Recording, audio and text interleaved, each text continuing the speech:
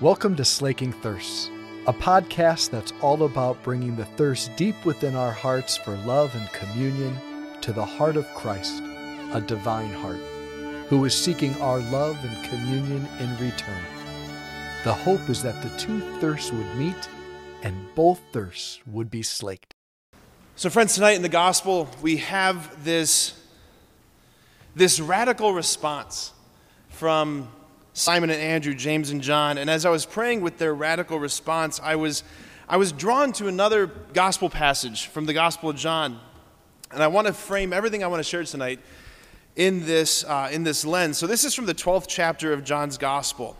This is what we hear. 6 days before the Passover, Jesus came to Bethany, where Lazarus was, whom Jesus had raised from the dead. There they made him a supper.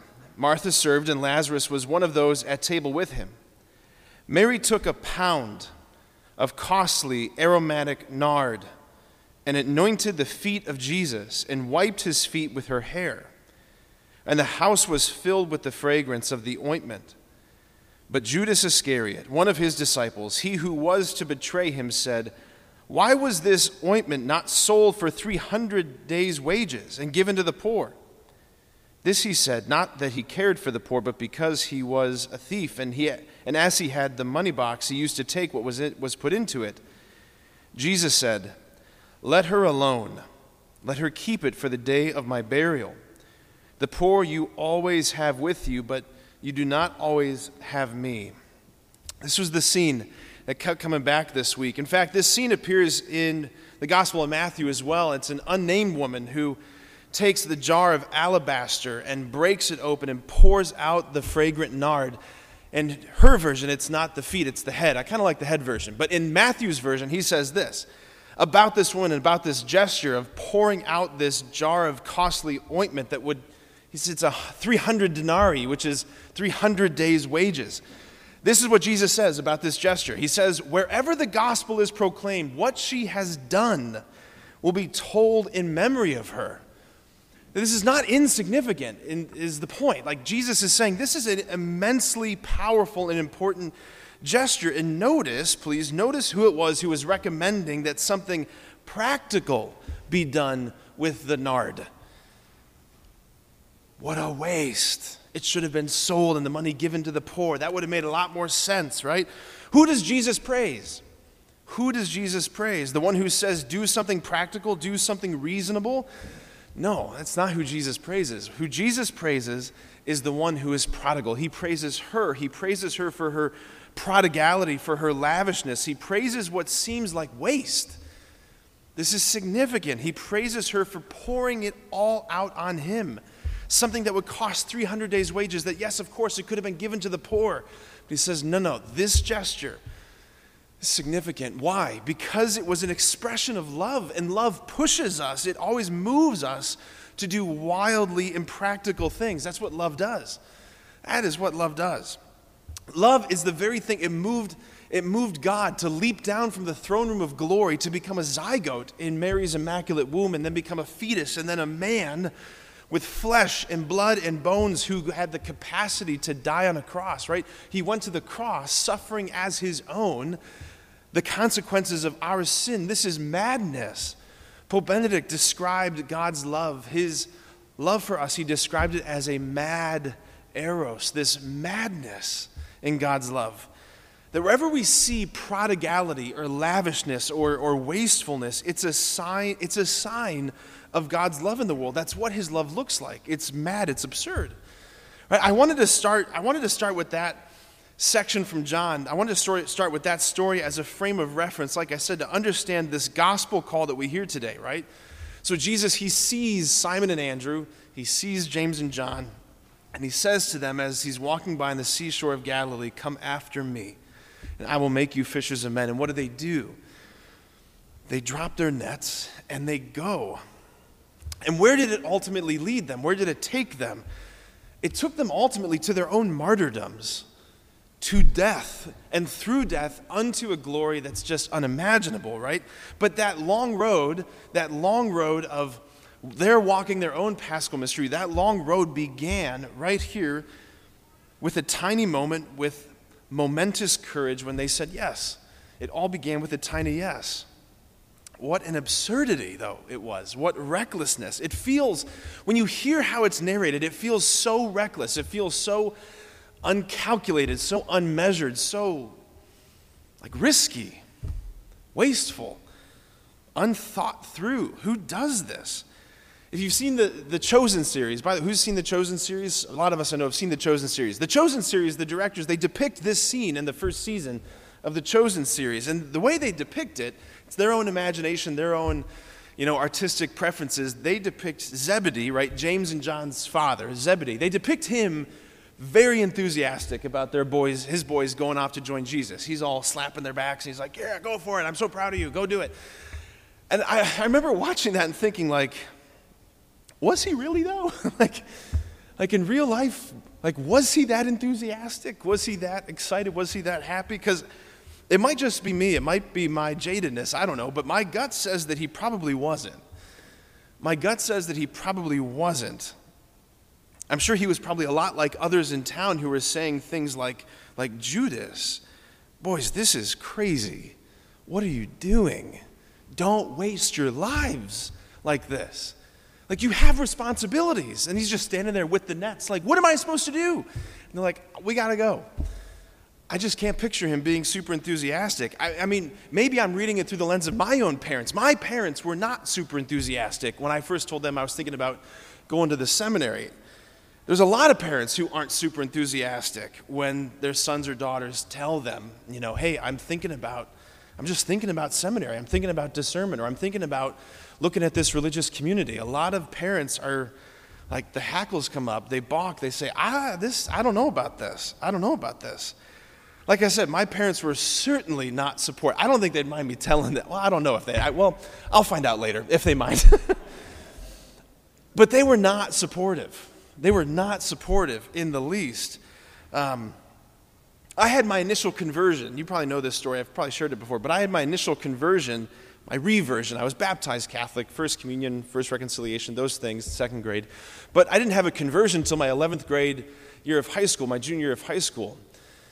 And I met the person of Jesus, fell really in love with this church and church teaching. And anyway, it was in that context that I began to think about, the question began to bubble up, thinking about the idea of discernment and priesthood and seminary. You have to understand, too, that at my home parish at St. Mary in Hudson, there was a whole culture of vocations. There were lots of guys who had gone to the seminary. So it wasn't a weird thought to picture yourself going to this place.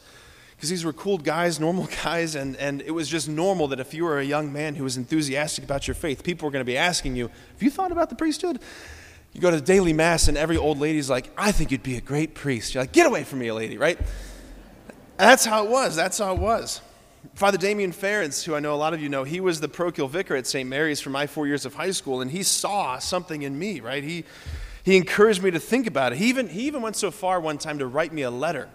He wrote me a letter where he outlined various gifts that he saw in me, where he said, I just think you could use these gifts in priesthood. I think it would be a great blessing to the church. And I never got the letter. Here's the story. My mom intercepted the letter. True story. She intercepted the letter. She opened the letter. It was addressed to me. She opened it. That's a federal crime, I think. Anyway, she opened the letter, read the letter, tore up the letter, threw it away, called Father Damien and said, you leave my son alone, right? Well, he didn't, and neither did the Lord, right? Obviously, I got to the seminary. I did 1 year at the University of Dayton. That was my Jonah year, first reading, Jonah, right? God says, go to Nineveh. He's like, psych, I'm going this way. That's what I did. I went to Dayton. I went that way, trying to make myself happy on my own terms. Turns out, that doesn't work. So, made my way to the seminary in the fall of 2008. So anyway, why were my parents scared of this? Why did they balk at this? Why do so many parents put up such a fight with this? They were scared because, well, I'll put it this way. Fundamentally, they forgot, or they just never knew in the first place. Many parents forget, or they never know in the first place, that their kids, your kids, they're God's kids first. And that's a big deal. Of course, it's natural for every parent to think about and dream about your child's future, but a lot of parents start planning out the plan, right? But it's not your plan. It's not your future to plan. It's the Lord who says, I know the plans I have for you. I know the plans I have for you, plans for a future full of hope. Right? It's the Lord who says, I am the potter, you are the clay. How often we say, I'm the clay and I'm the potter. Let me make my life how I want it to be. Every parent wants their child to be happy. And my parents, they just couldn't fathom. Most parents just can't fathom how this vocation of priesthood, going to a seminary, they can't fathom how that would have ever made me happy. My mom and dad say the day they dropped me off at the seminary was one of the worst days of their life. They thought, what have we done? They've come around quite a bit, I'll tell you that later. But they couldn't imagine how this would have made me happy. And why? Because, and I think this is the biggest reason, many parents themselves have never met the Lord. They've never encountered him. They've never been encountered by him. They've never met this man. Because to meet this man is to touch lightning. To meet this man is to encounter a love that relativizes every other good in existence. To meet him is to find the pearl of great price that's worth selling everything to buy. It's to find the treasure buried in the field that's worth selling everything to buy the field to get the treasure. To meet this man, like what you do when you meet him is you drop your nets. You break the alabaster jar of your life and you pour out the nard, because the most reasonable thing to do in the presence of the absolute good is to be absolutely unreasonable. That's the most reasonable thing to do in the presence of the absolute good, is to be absolutely unreasonable. It's not a syllogism. You can't say, let me explain it A to B, B to C, this is why D. It doesn't make sense. All you can know to say, it's all I knew to say was, wherever he is, that's where I have to be. Because following him, and I'll just say it for the sake of the homily tonight, following him particularly in the priestly vocation, it is such a wild ride. It is such a wild ride. Like I am quite confident that we have many young men in this parish who are just beginning to hear the whispers of the great shepherd saying, come after me. Come after me. It's just like in the Kevin Costner movie, Field of Dreams, right? Kevin Costner, who plays that character Ray, who starts hearing this mysterious voice. Ease his pain. If you build it, they will come. Right? He hears this mysterious voice, and he doesn't understand what it means. He doesn't understand where it's coming from, what it means. All he knows is that it's haunting him and beckoning him, and it's leading him out on some adventure, out somewhere, and like somehow the whole meaning of his life and the whole fullness of the desires of his heart is somehow bound up in obedience to this voice. It's the truth, and I think that that's happening in the hearts of many young people in this parish. Like I said, particularly young men in this parish. I think they're hearing that whisper when they're buttoning up their cassocks to serve Mass, and I see it when they look at themselves in the mirror, and you can see them wondering, right? Or I think they're hearing it when they're kneeling at the altar during the Lamb of God, and they're just caught up in the sense of there's something awe-filled and majestic happening here. Or I think they're hearing it when they sit with him, Jesus, in adoration on our Vine nights on Monday nights, or with Adore nights with 10:10. I think they're hearing it when they look at the culture and they look at people around them, people on social media who supposedly have the quote-unquote good life, and the good life, it just looks empty and hollow and shallow and banal to the highest degree. It looks mediocre and safe. I think they're hearing it when they hear in their own hearts a desire to be of service, to make an impact, to touch and affect the lives of other people, to do something remarkable, to be something remarkable.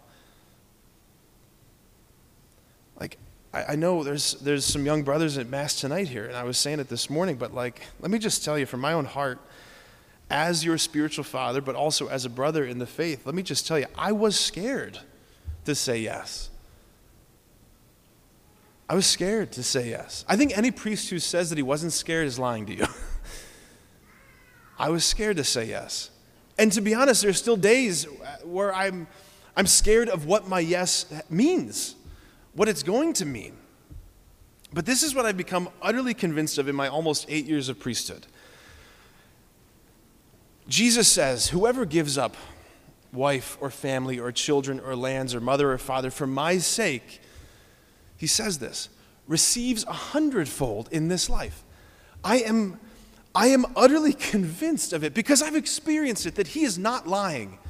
He's not exaggerating. He's not speaking in hyperbole. Like, there are desires that I carried in my heart into priesthood that I thought, well, I'm going to be a priest. That has to just go on the shelf. There are desires that I thought that I would never actually get fulfilled in this life, but that's not the God that we have. We have a God of superabundance the things that I even thought that I would be giving up, he gave them to me. He gives them to me super abundantly in a way that I never imagined. It looked nothing like I was hoping for, yet it perfectly fulfills in exactly the way I had hoped. Like, it's real and it's true. And also in that same section of the gospel, Jesus, where he's saying, whoever gives up this or this or this to follow me, right? He also adds, and with persecutions in this life. He meant that part too. Why? Because to be a priest means that you get to be him in this world. And he provoked one of two options, one of two responses from people. Either they fell down and they said, I will worship you, or they picked up rocks to stone him. Those are the two options. Crown him or crucify him. And if you're called to this vocation, my brothers, both of those will be yours. Both of them are mine. They might come in the same day, one email after another. It's true, though. It's true. You end up suffering people's unrealistic expectations of you as a man. You suffer your own shame and your own poverty when people come to you as a priest looking for Jesus, and because of whatever the day is, whatever day you've had, all they run into is the stinky Palm Sunday donkey. You suffer your own poverty. You suffer being misunderstood. You suffer the poverty of being only 5 loaves and 2 fish, trying to feed the 5,000 when you only still have 24 hours in the day, just like everybody else. You suffer that too. He says, follow me. And if we were to ask him where, he'll tell you. He'll say, to the cross. To redeem the world. That's where we're going. And if you follow me there, if you come with me there, you'll get to rise with me too. But the dying comes first. The dying comes first. The dying always comes first. He says, if you follow me, then you get to do things in this world. You get to be something in this world that is so unbelievably beautiful. I'm going to end with this. Catherine Doherty, who was a really influential 20th century lay woman. She wrote a series of beautiful books. She was responsible for bringing this form of retreat to the United States called Pustinia. It was 24 hours in silence in a room. Anyway, she wrote a book called Dear Father, and in that book, she was trying to express what the priesthood is. She says this about the priesthood, about the priest. At your word, sinners will rise from the death of sin and shed their ghostly wrappings, and who knows, become great saints of God in his love. In truth, you will bring not peace but a sword. You will be a sign of contradiction that will make men think and live. You will be a minister of fire, ordained to spread that fire on the earth. You will also be a minister of restlessness, the dispenser of a new hunger and thirst. You will be hungry with many hungers, but you will fill souls and hearts with the bread of life. You will slake the infinite thirst of men for God with the living waters of truth. You will pray, and heaven will listen, hell will tremble, and death will hear. At your word, a child of sin will become a child of God, a youth will become a soldier of Christ, a sinner, a saint. Hungry men will be filled, dying ones sped homeward in peace. You will fast and do penance, and you will be a vessel filled to the brim. Many will come to drink from these hallowed waters. You will walk apart, and multitudes will follow you wherever you go, even into the desert. Because they are in your shadow, the desert will bloom. You will be all things to all men, and you, like Christ, will be lifted up for men to see and to follow you. You will not mind being crucified naked on a cross, because Christ will be on the other side, and you will be lost in the ecstasy of being with him, of being his own. All of this you will be, and all of these things will happen to you if you arise and answer the mere whisper that your young soul hears now and that you are not quite sure about. Come after me, he says, and I will make you fishers of men. Amen.